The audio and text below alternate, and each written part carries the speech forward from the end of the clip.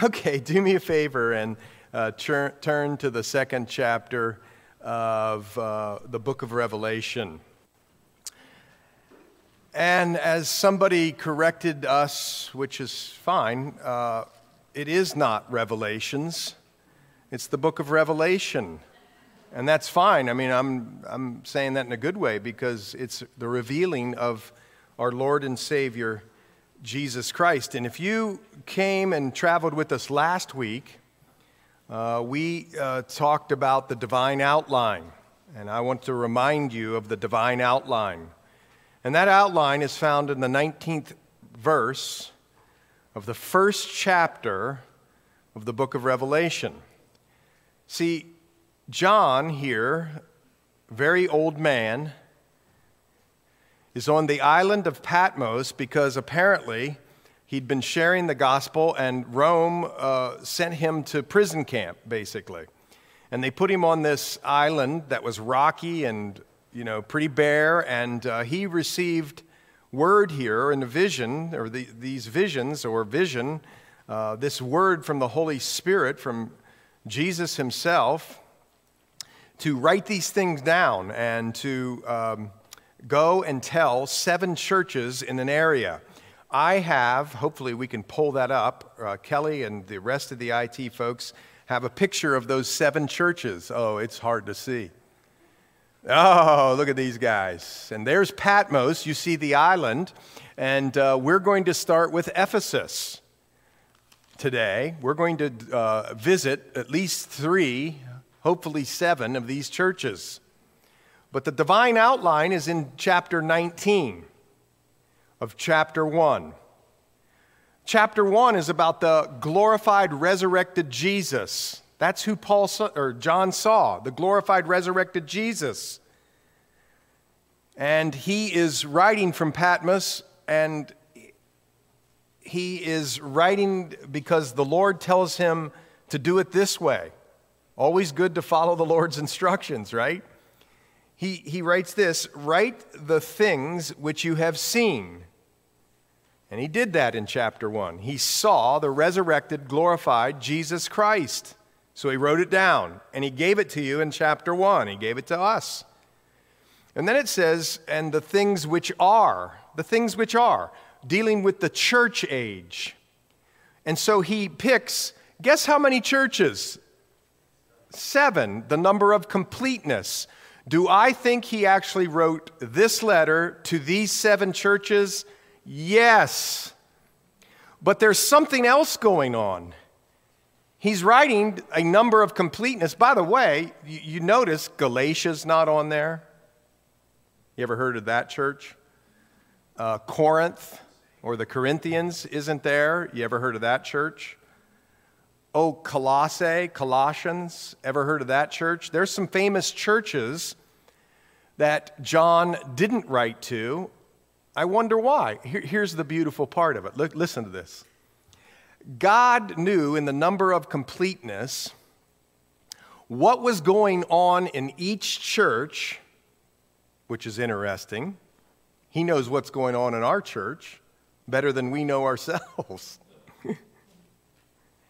And he knew it so perfectly, he knew these were the issues that would be perfect to talk about and record in the scriptures.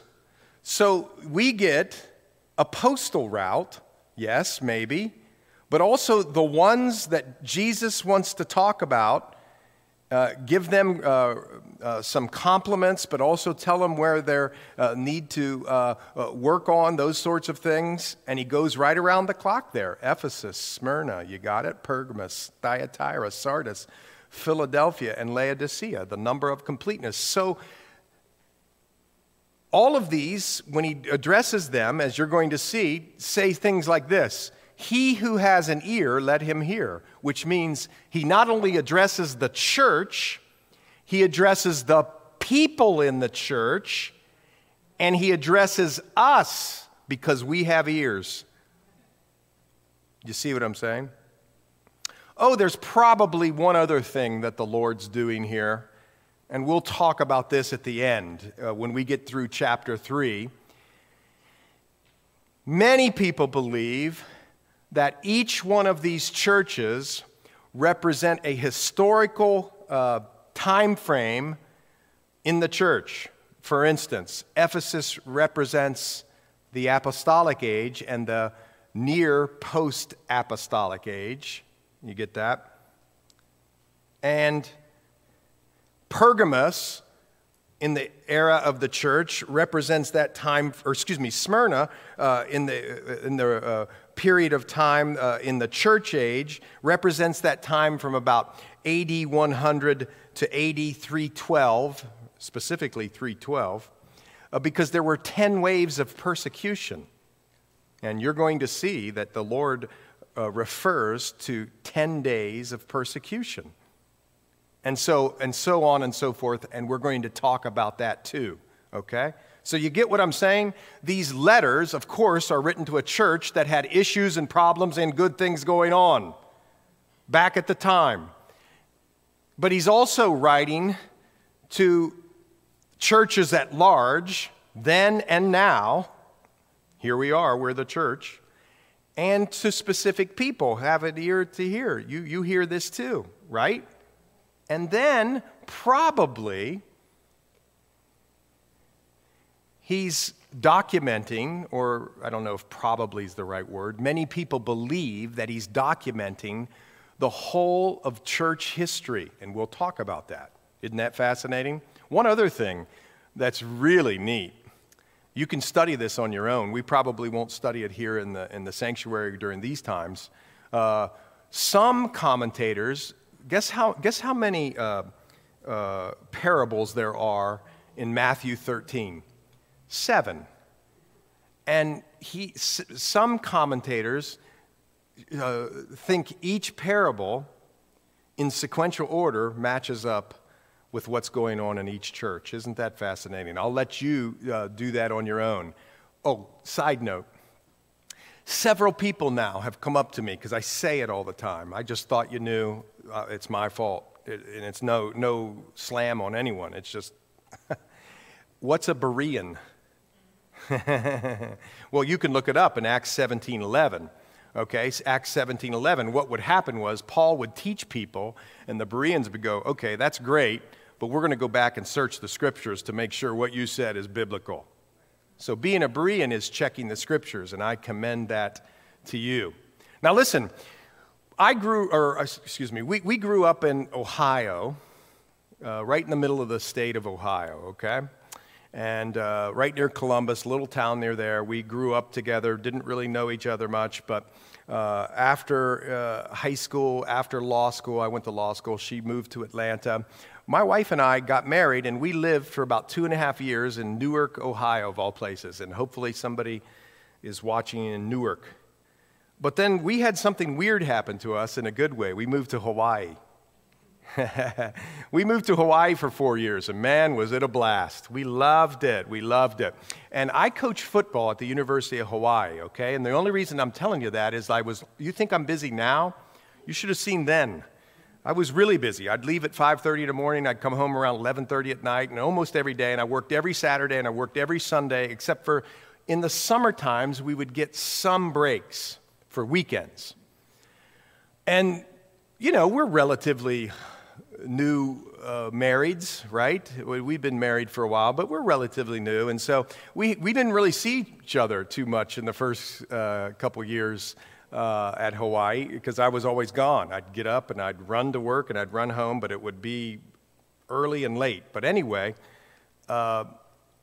one weekend we had the opportunity to go to the North Shore. Anybody here heard of the North Shore of Hawaii? Well, you should, because some pretty awesome waves and surfers live up there, and also, surf, of course. And you're newly married and you want to hang out and have fun and play in the surf and do all this stuff. And we kind of get our beach chairs out and, and so I'm thinking, okay, so now we'll throw a ball or do something fun, because I can't sit still too long, right? And, and my wife, she finds this little boy. And the parents weren't really paying attention to the little boy. And I'm thinking to I'm just being honest, what I'm thinking to myself. guys, could you pay attention to your kids so my wife doesn't have to play with him? That's what I'm thinking, because, we don't see each other much. Here we are. We're right here on the North Shore. We can hang out and just have a blast. And no, parents don't care. They're just doing their thing. So my wife just gets the boy and sits down with a sand bucket, and they start playing sand or doing something. And I'm just sitting over there like, just with a crappy attitude. Sorry, that shouldn't be on the tape. Just a terrible attitude. Oh, my goodness. We've had, all this time. Let's get to the fun stuff. Let's get to the events. Let's get to the playing in the surf, or go out there and swim with the sharks and the whole shooting match. And then it dawned on me. The Lord was trying to teach me something, right? Because I'm an event person. Things on the list. Let's get them done. And oftentimes, what I do is I miss the people for the events. You get it? And some of you, and Jan doesn't, she always stops for the people. And sometimes that means the events are late, but that's another story. But that taught me something, and that should teach you something right here in the book of Revelation. Because, see, you all want to get to chapter 4 and chapter 5 and talk about the rapture and think about the rapture. And then you want to get to chapter 6 through 19, and you want to learn all about the tribulation period. And you want to see pre-trib, post-trib, mid-trib. You want to see whether the Lord is really coming back to the earth. And you want to discover what's going to happen in the first part of the tribulation period, what's going to happen at the middle point of the tribulation period when the Antichrist comes and establishes himself. You want to learn about peace treaties. You want to learn about all those sorts of things. And by the way, so do I. But guess what the Lord does first? He talks about the people. He's going to get to the stuff. But see, the Lord wants to get to the people. And so for the next 2 chapters, he focuses on the churches and the bride of Christ. Isn't that fascinating? So that's what we want to do. Is we want to read these things, but also, obviously, he's sending it to a church. So we're going to learn about the churches and how they existed at the time and what they were and all that sort of thing, but also what their problems were and then what the Lord said to do in response. And, you might be tempted to go, can we get to chapter 4? But the Lord wasn't tempted that way. Paradigms and all those sorts of things. Listen, people were first or are first to the Lord. Isn't that beautiful? So here, let's start chapter 2, verse 1. Knowing that we've just read the divine outline, the things which you've seen, chapter 1, the things which are, chapters 2 through 3, and the things which will take place after this, that's 6 through 19. That's the tribulation. He comes back in the middle of 19. That's the second coming of Christ. Chapter 20 is the millennial reign. Chapters 21 and 22 is the new heavens, the new earth, and the new Jerusalem. And you wonder why I keep saying it? Remember what we're studying in Peter? I want to just keep putting you in remembrance of the things that you already know. And when you get done with this, you're going to be sick of me saying it. But hopefully you have it here so that you can always remember the divine outline, okay? Here we go. Verse 1, chapter 2, the word of the Lord. To the angel of the church of Ephesus write, these things says he who holds the 7 stars in his right hand, who walks in the midst of the 7 gold lampstands. I know your works, your labor, your patience, and that you cannot bear those who are evil. And you have tested those who say they are apostles and are not, and have found them liars. Well, the Lord was pretty blunt, wasn't he? And you have persevered, or he is, and you have persevered and have patience and have labored for my name's sake, and have not become weary. Nevertheless, I have this against you, that you have left your first love. Remember, therefore, from where you have fallen, repent and do the first works, or else I will come to you quickly and remove your lampstand from its place, unless you repent.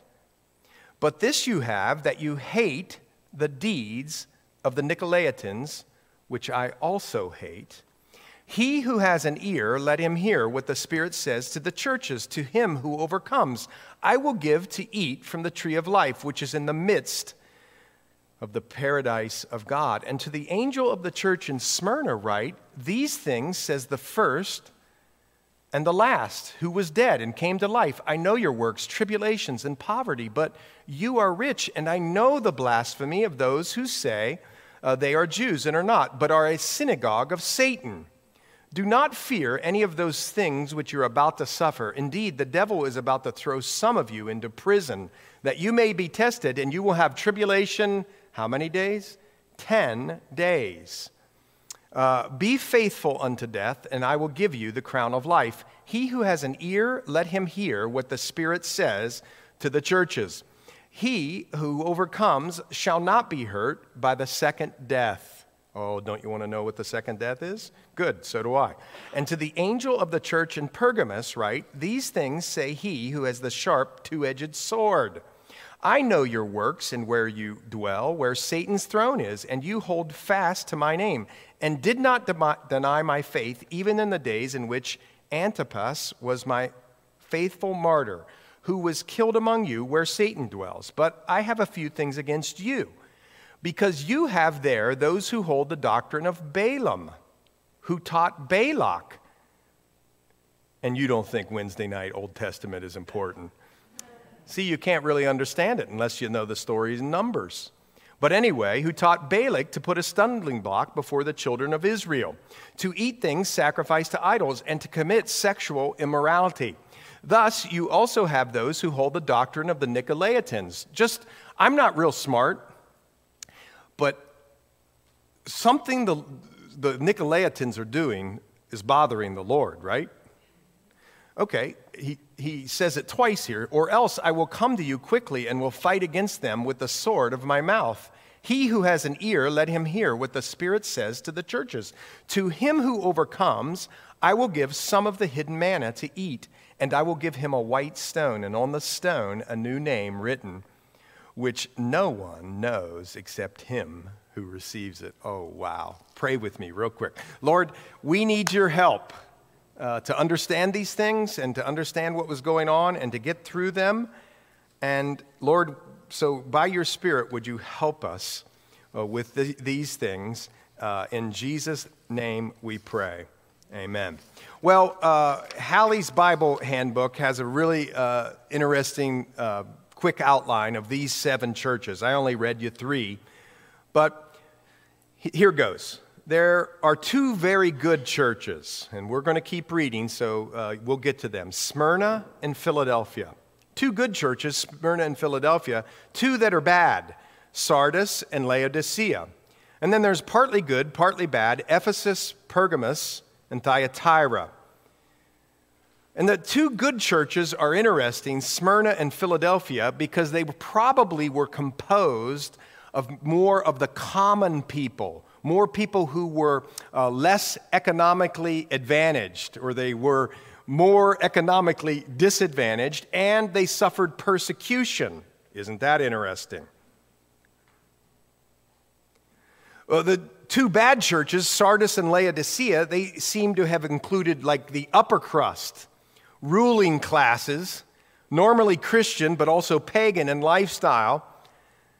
And Ephesus had traditional Christian doctrine and teaching and living, but it lost its first love. We read that. Pergamos was faithful to the name of Christ and didn't permit heresy. But Thyatira grew in zeal, but tolerated this thing that the Lord calls the heresy of Jezebel. Another plug for the Old Testament. Well, look at this. Ephesus was a pretty famous place. I told you there were some non-famous places or more famous places that he didn't include here, but Ephesus is pretty famous. 40 years or so before the time that John is recording these events, Paul had gone there, you remember that, and he had converts come to Christ, and a church was built up, and it became probably the biggest and most famous church in that area. By the way, this is another thing. They're not for sure, but probably when they used to say, I'm writing to the church in Ephesus, there was no building where all the people came. When he says he's writing to the church in Ephesus, because the church was so large and so impactful, it met in people's homes at this time. Not that I'm advocating home church versus sanctuary church or anything like that. I'm just telling you the facts. And so when they're writing this letter to Ephesus, it's including all those hundreds of home churches that were going on at the time. Isn't that interesting? Well, Paul had been there and he'd started this church. And it said this, that Timothy, after the death of Paul, spent most of his time in this city, Ephesus. So this is really a famous place. And some believe the martyrdom that he suffered under Roman rule was right here, okay?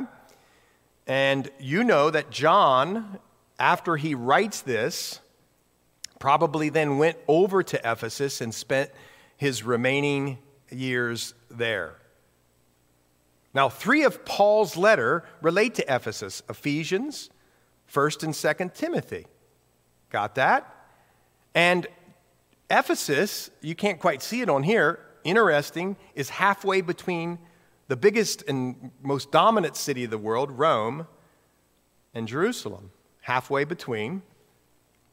This is an interesting note about Ephesus. About 10 years after the death of John, who's writing this, about 10 years after the death of John, an emperor, a Roman emperor, sent Pliny into the Asia Minor region to investigate them, whether they should persecute the Christians. And they have a writing, an extra biblical writing, that comes back to the emperor that Christians had become so numerous that pagan temples, which were numerous, were almost gone, and they were completely deserted 10 years after John dies. Do you get what I'm trying to say? That means the church in Ephesus was really effective. They impacted not just the people who came to church in their home churches, they impacted the culture. What Christ says we should do. The gates of hell cannot stand against the church. We should be taking the gospel of Jesus Christ to the deepest, darkest places because it can't stand against the church. We shouldn't just be in our bubbles. Of course we should come and get revived and sharpened and refreshed and then go out and unleash the love of God in places nobody else would go. Ephesus here, this church, buddy, they did an amazing job. Well, let's go back to the text, to the angel of the church of Ephesus. Again, remember, folks, some people believe those angels are real angels assigned to the church. Some people, because it's messenger, means it's a letter written to the leaders or the pastors of the church or to the pastor. So to the angel of the church of Ephesus, write, these things says he. Now remember from last time, we know who this person is, who holds the 7 stars in his right hand. And if you go up a little bit in your Bible, you're going to see the 7 stars of the angels of the 7 church. Again, maybe the angels, maybe the pastors or the leaders. Got it? In other words, he is interested in who's leading your church. I don't even like saying it. No, I'm kidding. But do you get that? That matters to the Lord, who's leading the church. It also matters to the Lord, the church. He is keenly aware and interested of all that we're doing as a body of believers, but then also what we're doing as individuals. Come on now. So he writes this thing to the angel of the church. He stands in the middle of the churches, the lampstands, and he has these 7 stars, which are the messengers. He walks in the midst of these 7 golden lampstands. I said it last week, where 2 or 3 are gathered. Helen asked me that when she was a little girl. What do you mean? I pointed that out, but that's a great question. That means, man, when we're gathered, Jesus is here, folks. He's here. That's more real than the end of your nose. It's more real than this podium. He's here, and he's concerned, and he loves us. And he's interested. And I mean, we're here in little West Elizabeth, Pennsylvania, which is beautiful, and we love it. But I mean, think about it. Does the Lord ever think of us? Go to this scripture. He's right here. And he says, I know your works, Ephesus. You're a good working church. What is the works of God? To believe and to receive everything that he has. That's the works of God, to believe and to trust the Lord. And these people were doing good works, and then they were to walk in good works, the Bible tells us. So we don't get saved by good works, but we're saved unto good works, right? And he says things like this.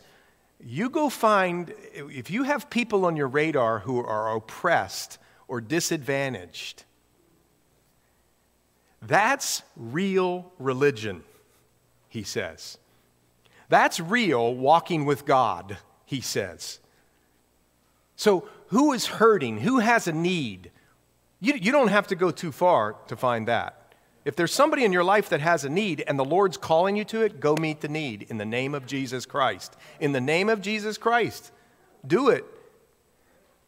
I know your works. Look, these people are laborers. They're patient. Remember back in the epistles when they were talking about tribulations and I always think at the end, tribulations will develop this character and this character and this character. And I always think, well, at the end of that, certainly going to be holiness.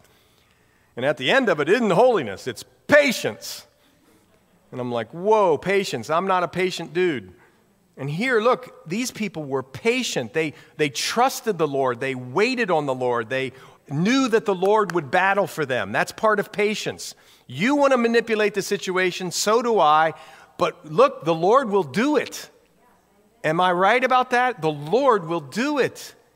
And here he says, you have patience in that you don't bear those who are evil. In other words, you guys stand up in church discipline. You talk about church discipline at your church. If there's something evil going on, you just don't hide it under the camp and wink, wink at God. You deal with it, Ephesus. That's why your church has been growing. And you have tested those who say they're apostles and are not. You've tested the spirits, 1 Thessalonians 5:21, all the verses in Peter. You can recognize, do you see this? The people in Ephesians or Ephesus can recognize false doctrine. And they can recognize false teachers. And they know who that is. And you've tested those spirits. Do you see that? And they abide in the doctrine of Christ. That's 2 John 9 and 10. Catch that. I want you to write that down. 2 John 9 and 10. We are to be people who are to abide in the doctrine of Christ. I just summarized 2 verses for you, but it says that. Which means, Jude tells us, there's a gospel that was delivered once for all to the saints. And when people come in and start to mess with the doctrine, it ain't just the job of the pastor, although it is his job, to go and keep the sheep healthy, but the sheep need to fend off the wolves too, and to recognize the wolves, in other words, to recognize the wolves and to stay clear of the wolves, right? Okay, so that's what these people were doing, and they found them, look, the Lord was just blunt. False doctrine is a lie. It's a lie. Folks, maybe the Lord's going to bless you with Lexus and $5 million or $5,000 suit and a $6,000 watch. And if he does, God bless you, use it for the Lord. But if you're praying to build up enough faith so that you can have all this stuff, I got to tell you something. That's false doctrine, and it's a lie. And it permeates the Christian world. We in the Christian world a lot of the times have faith in faith. And that's not faith. When the Bible calls us to have faith in God. Not faith in faith. Not faith in my faith, because God got to tell you something. My faith doesn't do it all the time. I can have faith as small as a mustard seed or less. When I'm unfaithful, he remains faithful, the Bible tells us. So don't trust in your faith, trust in him. So anyway, they're this, and they found them liars, and you have persevered and have patience. It's so beautiful, and you've labored for my name's sake. You're going to the ministries, and you're doing it for the right reasons initially, and you're serving as unto the Lord, and you're cleaning the toilets, and you're bringing over the food, and you're doing as unto the Lord as a worship, and then time starts to move on. The apostles, Jesus died and rose again, and he's been resurrected, and we've been doing this now for years. We're now in the 95th, 96th, 97 AD. So we've been doing this for 60 years or so, and it's a great church, and it's growing, and it's big, and people are getting saved and discipled, and it's wonderful, but something happens. Nevertheless, the Lord says, I have against you, that you've left your first love. That you've left your first love. And what is your first love? Well, it's sort of like that honeymoon kind of love that you have with the Lord, you know what I mean? You find out the gospel. Somebody shares it with you. At least this is how it happened in my life. Yeah, okay, whatever. I go to church. Don't bug me with that. I'm a good little boy, and I'm going to go build my kingdom, and I don't want you messing with me, because I don't want to be all sold out. I don't want to be like, fanatic or something. So save it. And then the gospel comes again. And then you start to read the Bible, and you're faced with your own shortcomings, sin. You know that you're a sinner. You know how you know? Because you know what goes on up here and nobody else does. And some of the things that go through there, you're like, whoa, how does that get in there? You're like, I don't even want to think about that, and I'm thinking about it. And then you're in a situation, I'll never lie to my boss or something, and then, I hope he's not watching, but, and then I'll never lie to my, and then just, did you do the report I asked you to do? Oh, yeah, I did the report. And then you run back, you didn't do the report. And you get back and you're like, why did I lie about it? And then you're faced, or things that are way worse than that. Too unmentionable for in here, right? Things come in, and you're faced with it, and you're like, uh-oh, I got a problem. And somebody shares the gospel with you, and you're like, whoa. The Holy Spirit starts tugging on your heart. Whoa, wait a second, hold on. And then what happens is you learn about what really grace is and mercy. What? That's the grace of God. Oh, the grace of God. Oh, yes. I tried to have a relationship with the Lord by climbing to the Lord, and I never realized that the Lord was extending his hand down to me in grace and mercy. And you learn that, and all of a sudden you go, whoa, wait a second, and you surrender your life to Christ, and you are stoked. You say stuff like, man, I'm never doing that again. I'll never say those kinds of things again. I don't care. Let's go. Let's move over to Burma and get with the Free Burma. Let's do it. Right? And you're doing it, and you're going along, and then life settles in. And you recognize that you're still in some areas, or like, whoa, where does that come from, right? And then, time goes by, and you come to the church, and then the honeymoon period just kind of, you're still doing it. You love the Lord, but it's just, you know what I'm talking about. And the stoked of the first love, it's not stoked anymore. You're dutiful and all that, but you're not doing your first love. And here he gives you the antidote, if you should say it that way. He says here, if you find yourself in that place, which we all get, he says, the Lord is so beautiful and wonderful. He says, do this first. Remember. What is it about the time that you were stoked that you were doing? You say, oh yeah, oh my goodness. Every time I was riding in the car, I would just turn I didn't have to listen to the talk show. I turned that thing off and I just spoke to the Lord. People were driving down and they were like, what is this crazy guy doing? He's talking to the Lord. Listen. Go do that again. Oh, listen, I had, the markers. I hear people say this all the time. When I first got saved, oh man, I had these markers and I was, just highlighting my Bible, and I would look up every time the word prayer was in the Bible, and I'd do my own study, and it was so awesome. And, I don't know what happened, but I lost the markers and I don't really do that anymore. And I'm telling you what the Lord's saying right here. Go do that again. Don't let the love run out or grow cold. Whatever it is, I used to serve, and I used to see those kids' faces, and I could see in the other servants just the love of Jesus pouring out of them, and it gave me such a charge. And then, what happened was, though, I got in that bowling league, and I played the hockey league, and then, oh my goodness, I had the Netflix community, party that I have every Sunday night, and then before you know it, I stopped serving. He says, listen to what the Lord says. Go do that again. Are you dry? He says, remember what it was like when we were first, when you first came unto me. Remember that and go do it. And you have fallen. Don't fool yourself. You've fallen. Don't fool yourself, folks. Don't fool yourself. You've fallen. And do this. Repent. We had one guy at my former church. We got in an argument, not we, but kind of us in the leadership. We taught that repentance wasn't just the first time you come into the family of God, but you live in a state of repentance. And he's like, no way, you just repent one time. Well, here it is. Repent. Change your mind about where you've been. In other words, change your mind. Look around. Be alert. Examine yourself, Paul says. What did you do when you were first in love? Go do that. Go do that.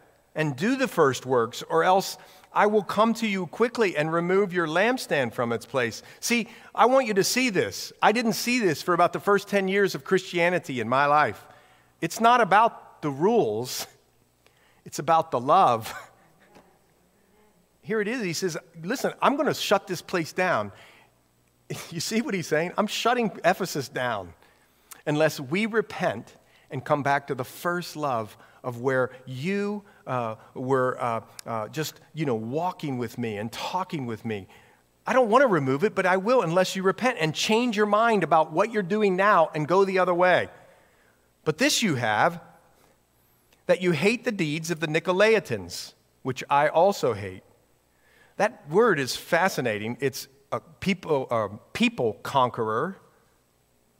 It's the idea that crept into the church and started creeping into the church that the clergy and the laity are distinct. And that these people up here, I got to tell you, I'm just going to be honest with you. I even hate this thing. I don't like standing here. I'm sorry, they're going to move. But I like standing here. But because of this thing, we had to move it. I like standing here. I usually stand here. I feel funny standing up here. The first time we came in the church, you know what was up here? A railing. Yeah, really. And you know what we did about 5 minutes in? Pulled it out. Now, some people get mad if they are, I was talking to somebody who used to come to the church. They didn't like that too much. And I'm not criticizing the people before us, but see how that stuff creeps in? Like this person's better or different than you? That's not true. We're just doing different roles. There shouldn't be this clergy-laity distinction like, of course, the Bible says honor your leaders. Yeah, of course you'd honor your leaders. They're serving you and loving you and trying to be shepherds to you and all, of course. But we're not different. Listen, if you have somebody out at your house and you want me to come pray with them, I'm great. I'll come. But my prayers ain't any different than your prayers. I mean, it's not me, it's the Lord. That's how we can have access. It's not my prayers that are different, or anybody, or any clergy, laity. You get it? And so what was happening here, apparently, is that was starting to creep into the church. But this, these ones here in Ephesus, because you're going to see it again. And when I say the church, I mean the church at large, because the ones at Ephesus were saying, no way we're going to fall into that trap. And so they didn't. He who has an ear, Jesus says, let him hear what the Spirit says to the churches. One of the persons in my house is puzzled by this scripture and the ones that keeps going. Why does Jesus speak, but it's spoken through the Spirit? Well, because Jesus had the Spirit, I think. And one God in three persons. He who has an ear, let him hear what the Spirit says to the churches. Okay, so he is saying it to the churches, but if you have an ear, you hear too, and it should apply to you. Have you left your first love? Are you serving and growing, but that loving part of the relationship is fading? Remember and repent. He who overcomes, I will give to eat from the tree of life, which is in the midst of the paradise of God. Well, what's overcome? Well, you overcome this. Every warning that he gets, you've become an overcomer. And in fact, you can find out first what overcome means specifically, or generally, not specifically, generally in Genesis or 1 John 5, verses 4 and 5. It's pretty significant. First, it's just 2, 3, 4 pages to your left. Look at this. For whatever is born of God overcomes the world. You're an overcomer because of God. You've been born again, and this is the victory that has overcome the world. What? Faith. Who is he who overcomes the world but he who believes that Jesus is the Son of God? So what he's telling you here, amazing, what he's telling you here is there's going to be this temptation that comes in for you to be a great servant, a great worker, a patient person. The Lord's developing things in your life, and you're going to just keep steaming on, good, and it'll be good, and the church might even be growing, but you're going to know, and probably only you, maybe some others, but probably only you, your first love has started to recede. And only you know that, and you need to be honest, and I need to be honest about that. When do I need to recharge with the Lord? Get up with the Lord. Turn off TV at 11 o'clock or whatever, and get to bed, and get up just 15 minutes earlier, 20 minutes, and spend time with the Lord, and just talk to Him, and say, what's going on, Lord? This is what's happening.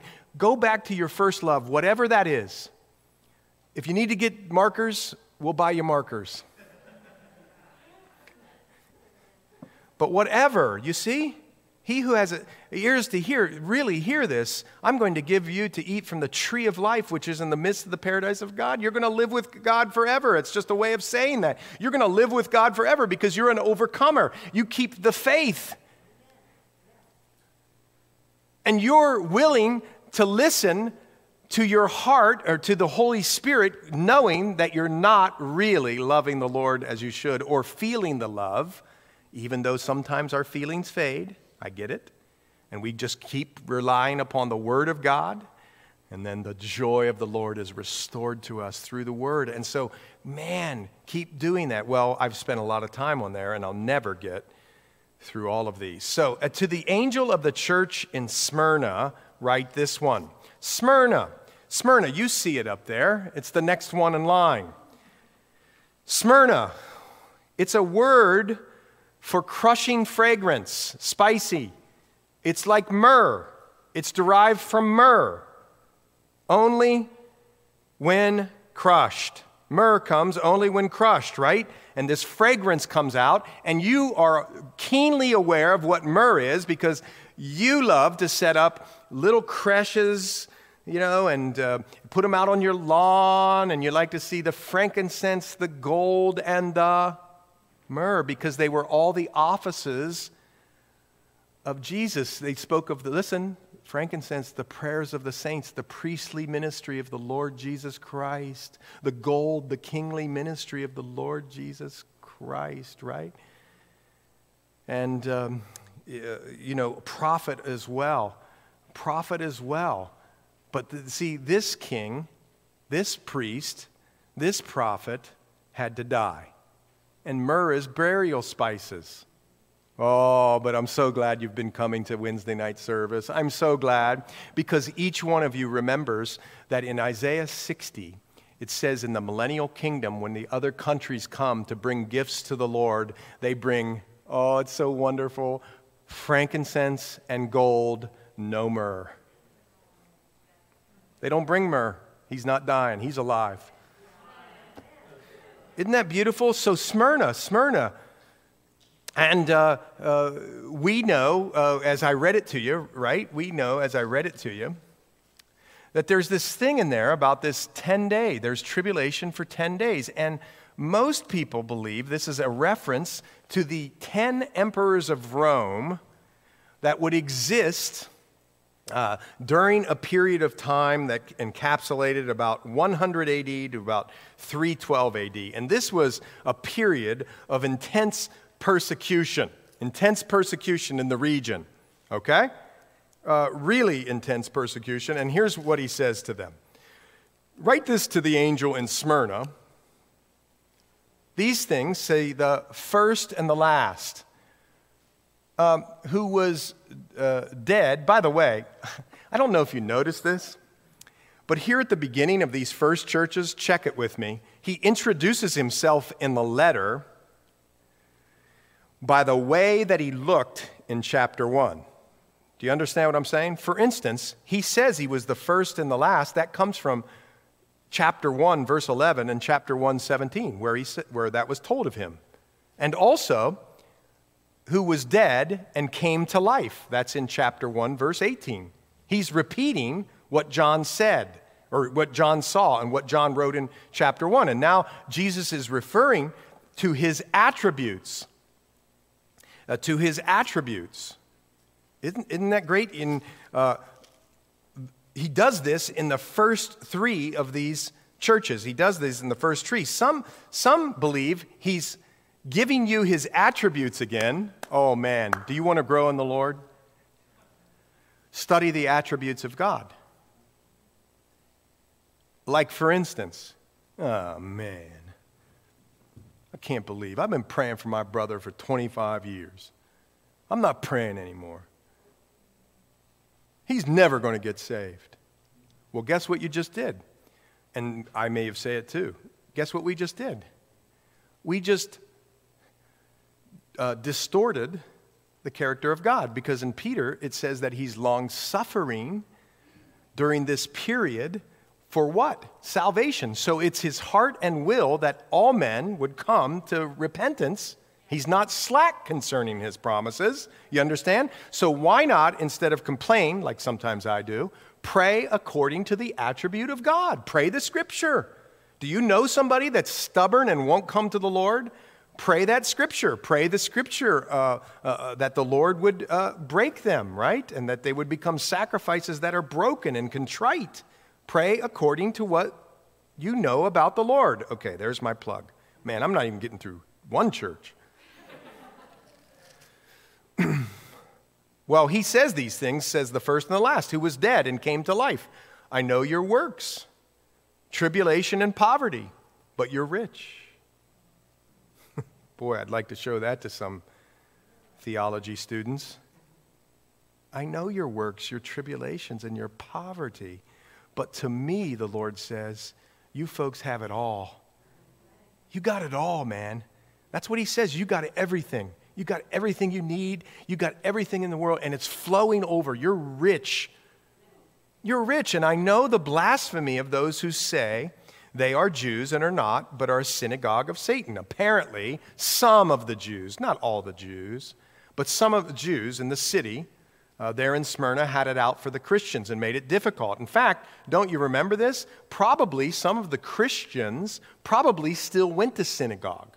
And when they went to this particular one or whatever, they probably were getting kicked out or made fun of or worse, right? Or getting marked for some telling on so that the Romans would come and do their deal, right? And so the Lord calls it a synagogue of Satan. Don't fear any of those things which you're about to suffer. Can you imagine hearing that from the Lord? I mean, this is no joke. This isn't, the guy in the next cubicle is telling people you're a Christian. That's not this. This is people being dragged around, stoned, killed, people you love, right in front of you. Don't fear any of these things which you're about to suffer. And indeed, the devil is about to throw some of you into prison that you may be tested, and you will have tribulation for these 10 days. Again, some people believe that's that several-year period of 10 emperors, and you will have tribulation 10 days, but be faithful until death. and I'll give you the crown of life. For the martyred, persecuted saints, there's something about it. It's a purifying thing. When you're in suffering and you don't have the money that you think you need or you want, there's just something about it, about relying upon the Lord day by day, like George Mueller. Just, Lord, I don't know where we're going to eat. I got 8 kids around the table and my wife. I don't even know where we're going to eat. Knock, knock, knock. Want some groceries? And more. Just trusting in the Lord, trusting even in the Lord, even when you come into the place of a position of faced with death. You know, there's so many writings you could read about these persecutions in which these people stood up in the face of flame and lion and just said, no flame could ever hurt me. I'm going to be with the Lord. And you know those stories. But here, the Lord gives these things to you when you need them. He gives you the grace. Be faithful unto death, and I'll give you the crown of life. And see, here's what happens is we will be faithful because in this sense, we're new creations in Christ. We're now slaves to righteousness. The Lord has imputed to us His righteousness. So, while we may fail and make mistakes, oh yes, we will do that. But see, we don't have to slam ourselves because we made a mistake. We just confess it to the people that we hurt, and then get up and keep walking again because we have the righteousness of Christ. In fact, it says in the famous Spirit passage in Galatians 5:22 and onward, it says, here's the gifts of the Spirit, it goes through it, and then it says this. It's amazing. It's against such things there is no law. There's no law against them. Nobody could legislate them. No one could keep me from doing it. Nobody can keep me from loving you. Nobody can keep me from forgiving you. Nobody can keep me from having joy. The Lord's joy, you see it? And it can't be legislated here. And they have this crown of life because they're new creations, and the Lord has chosen them for persecution, and they've overcome. It's so beautiful. And he says, he who has an ear to hear, let him hear what the Spirit says to the churches. He who overcomes shall not be hurt by the second death. The second death. Oh, we talked about this last week. I don't want anybody in here to head or be or appear at the Great White Throne Judgment. The Great White Throne Judgment is found in Revelation 20. You can go there. And it says, remember I read this, there was a great white throne and him who sat on it, verse 11, from whose face the earth and the heaven fled away, and there was found no place for them. And I saw the dead, small and great, standing before God, and the books were opened. And another book was opened, which is the book of life. And the dead were judged according to their works, by things which were written in the book. The sea gave up the dead who were in it, and death and Hades delivered up the dead who were in them, and they were judged, each one according to his works. Then death and Hades were cast into the lake of fire. Look at this. Look, this is the second death. Folks, unless the Lord comes back first and raptures us up, I got news for us. We're going to die. That's the first death. But guess what? We won't be at that second death in Christ Jesus. We're going to live forever with Him forever. We won't be cast in to the lake of fire. That's the ultimate resting place of the dead. That's hell. You know why? I don't know if you caught it here. I said it last week, but it's so beautiful. Because, see, everybody that's standing before the great white throne judgment will be judged according to their works. Did you measure up to the glory of God? The Lord will be perfectly fair. If you failed in just one point, lake of fire, you know what we're doing? We're getting there, and the Lord says, oh my, I see the blood of your Son. You're washed in the blood, and now you have the robes of righteousness. Isaiah 61, see why the Old Testament's important. Isaiah 61, you have the robes of righteousness. Come on in. Now, by the way, you will be judged in heaven. It's just not the great white throne judgment. There's a Bema Seat judgment. It's in 2 Corinthians 5 and also in Romans. And that judgment is, like, what did you do with the gifts I gave you? What was wood, hay, and stubble and burned up, and what do you bring on into eternity? Get it? And crowns and such, those things. But that's nothing to fear. That's an opportunity to, even if you get some crowns, what are you going to do with the crowns? Oh, lay them back at the feet of Jesus.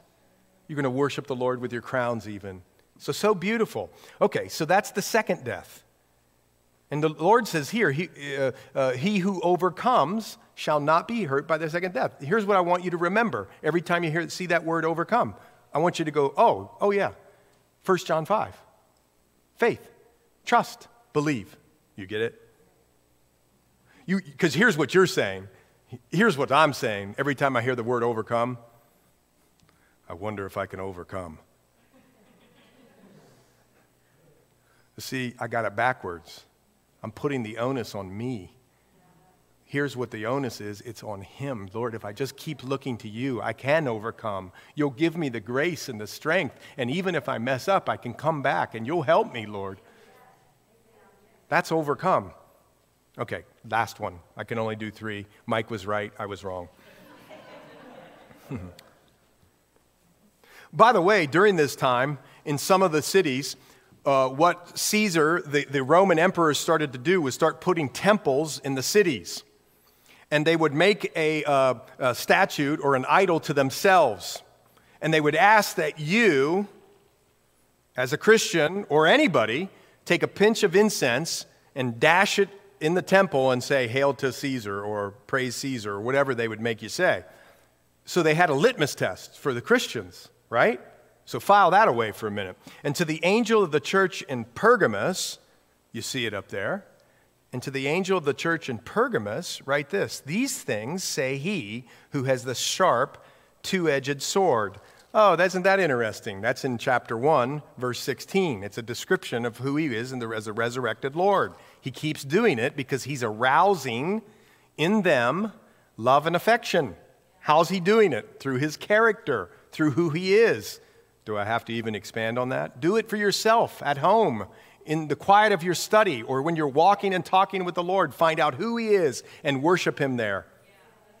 So beautiful. So these things, he says, he has the sharp two-edged sword. I know your works and where you dwell, where Satan's throne is. Now, this is a big, nobody knows what this means. If you read 20 commentators, you'd get 19 answers. Maybe 2 would agree. Some believe it's those places that were erected to the temple to the Caesar. Some people believe that was Satan's throne. And you hold fast to my name and didn't deny me. Some people believe it was an altar to Zeus. But there's lots of different theories where Satan's throne is. But notice this. This is what I really want you to notice about the church at Pergamos. I want you to notice that the church was close to the things of the enemy. Because here you go. Don't tune out yet. Pergamos is a word that means some sort of mixed up marriage. It's that marriage that you shouldn't get married. It's like being a Christian and knowing the other person's not a Christian and just saying, heck with it, I'm going for it. But in this case, what it is in 312, guess what happened? 312 AD, guess what happened? There was this guy named Constantine. Maybe you ever heard of him. Constantine was the Roman emperor, but what happened was after these 10 Roman emperors kind of flamed out, there were these 2 competing generals, and one was Constantine, and you remember it? They came to this river, and there was this bridge, and Constantine went out and kind of stood and looked up in the sky, and he had a vision. This is extra biblical writing, but he had a vision. He had a vision of a cross in the sky. And then he was like, whoa, that's weird. I know the Christians think about the cross, and I'm a Roman emperor, and that's weird. And then he heard a voice, and the voice said, I want you to conquer in the name of that symbol. And then he says in his writings that the picture of the cross like tilted towards him, and it made the first 2 letters of the word Christ in his Roman language or in the Greek language, okay? And so he was like, whoa, and he converted to Christianity in 312. And so what he did was, it's amazing, It's so weird how the Lord worked this out. The 10th emperor before Constantine, who was one of the worst persecutors of the Christians, actually wrote a decree of tolerance. And it said, you know what? I don't know why he wrote it. It had to have been the Lord, I guess, or I don't know what it was. You know what we should do? Basically, he said in this decree of tolerance, we should ease up on the Christians. So now Constantine comes after he's out, and he wins the battle, and he goes and he makes religion, or he makes Christianity the religion, so to speak, of Rome and all Rome provinces. He gets baptized in the whole shooting match. And so for the next several hundred years, about 300 years, Christianity is the official, listen to this, the official religion of the Roman world. But guess what happens? You're going to see what happens. These things, he says, you hold, he says here, you dwell where Satan's throne is. You're close to the world. There's been this mixed marriage of state and government that I never wanted. And where Satan's throne is, you remember the vestiges of how the Romans were wanting you to bow down, and that's still around. And even though it's the new religion to be Christianity, you're really close to these ideas and these things that the Romans and the world says are okay, like, sexual immorality and those sorts of things. My friend, though, this one man, Antipas, he was a faithful martyr. That was cool, and you know what I mean. Who was killed among you where Satan dwells, but I have a few things against you, because you have those who held the doctrine of Balaam. Oh my, folks, you got to know the Old Testament. This is found in Numbers 24 through 26. If you only read Numbers 24 through 26, you know what you'd say? Well, what did Balaam do wrong? He didn't do anything wrong. And here's what happened. The Israelites are coming up to go into the promised land. They get on the other side of the Jordan in a place called Moab. And the king of Moab says to Balaam, he says, how do you say it? Balaam. He says to Balaam, hey, listen, I know you're probably good with God, so come up here and I want you to curse these Israelites. And he's like, he goes to God 3 times, and God says, you can't curse my people. You're going to say good stuff about my people. And he's like, oh, okay. So he goes to the king, and he goes, listen, I'll say what the Lord tells me to say. And for 3 times, look at this, he pronounces blessing upon the Israelites, and the king's ticked. He's like, what's going on here? And really, kind of the chapter ends. But then the next chapter happens, and we see that the Israelites fall into idolatry and sexual immorality with the Moabite women. And you're like, well, come on. I mean, Balaam didn't do anything wrong, except for you got to read all the way through Numbers. In Numbers 31, I think verse 16, it says that Balaam did this. He sold out to get them to mix with people that they weren't supposed to. Not in some racial sense, but in a sense of a spiritual sense. They weren't yoked with them, and God said, don't do it, right? And so he said, but Balaam, for money, got them involved, and the Lord, listen to this, look at this, the Lord never forgot it. He never forgot it. Now, thanks the Lord for us. He takes our sins as far as the east and the west, and he forgets it. But these people, look here, in Pergamos, they hold the doctrine of Balaam. It's this. I'm going to be close. Look at this. Look at this. I'm going to be close around the church. I might even say the church stuff. I might even hear from the Lord once in a while. But I'm going to hold, man, but when it comes to money and the things that I want to do, like pornography, what do the statistics tell us? The statistics say there's a lot of people in this room looking at pornography. And a lot of people in churches looking at pornography. I was at a pastor's conference a couple years ago. It said 68% of all pastors regularly, not just sometimes, regularly look at pornography. So we're around the church. We're saying churchy things, but we're close to the world. And we let the world impact us. In fact, we'll sell out the church when nobody's looking. You get it? That's what this church was like. And they say, who taught Balak to put a stumbling block before the children of Israel to eat things sacrificed to idols and to confirm sexual immorality. Thus you also have those who hold the doctrine of the Nicolaitans, which I hate. Again, clergy laity. We lord it over you. You're not us. Let us interpret the Bible for you. Sound familiar? Which thing I hate? Repent, or else I will come to you quickly and will fight against them with the sword of my mouth. Now you know that is a two-edged sword, Hebrews 4, but also in Revelation 19, when Jesus comes back, it says he's going to war with that sword, which means he's saying, I'll war against you if you don't repent. Whew. I'll fight against you with the sword of my mouth. He who has an ear, let him hear what the Spirit says to him who overcomes. And now you know what overcomes is, 1 John 5.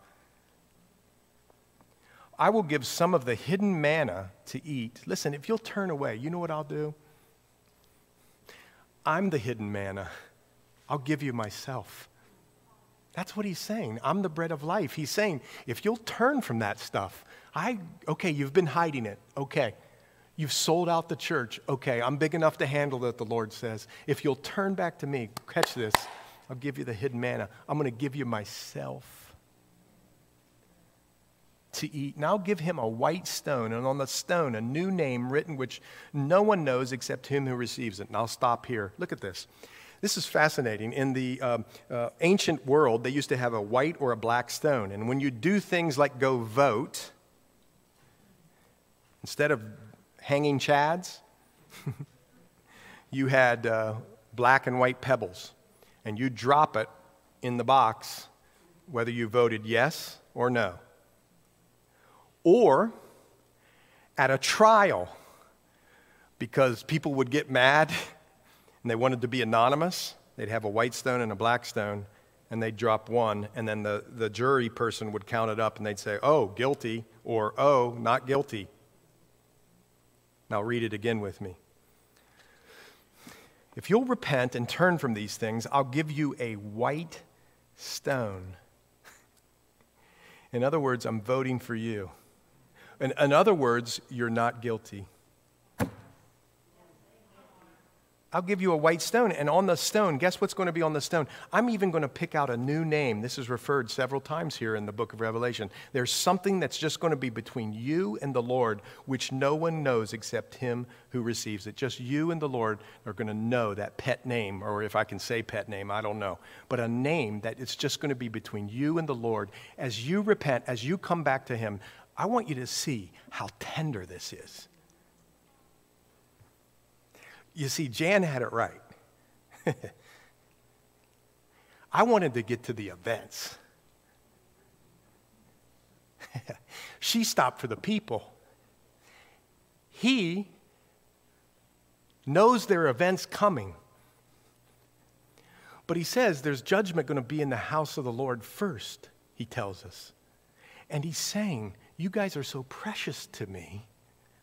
I really want you to know and to repent and be prepared and just come and love me, and all those things will sort themselves out.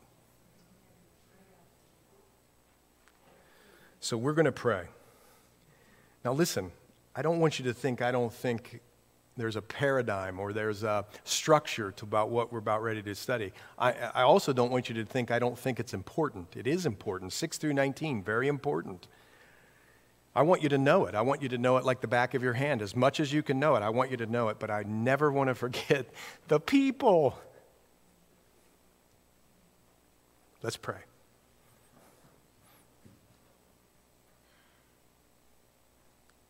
Well, Lord, thank you for your word. It's so powerful. How can it be, Lord, that it's all those years ago written, but so relevant for today?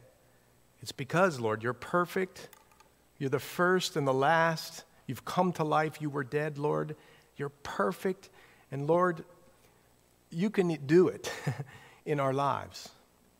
Whatever it is, whatever's going on in our lives, you are our all in all. You'll be our peace, our comfort, our strength. Lord, you have our future mapped out. You know what we're going to go through and what we aren't going to go through. You look down here. You're right here right now. You're listening in to this little group in this little place, in this hot night in the middle of Pennsylvania. Well, I guess the southwestern part of Pennsylvania. But Lord, it just tells me how much you care and how much you want us to know. And I pray, Lord, that you would bless these people as they move from here tonight. Lord, to come back to their first love, to separate themselves from the world, to not resist being poor and persecuted, because it's a purifying thing that you do, Lord. Help us, Lord, to have a perspective like you have, by your Spirit, in Jesus' name. And everybody says, amen, amen. Well, God bless you guys. I got good news for me. I don't have to study too much next week. And you have a great week, and God bless you guys.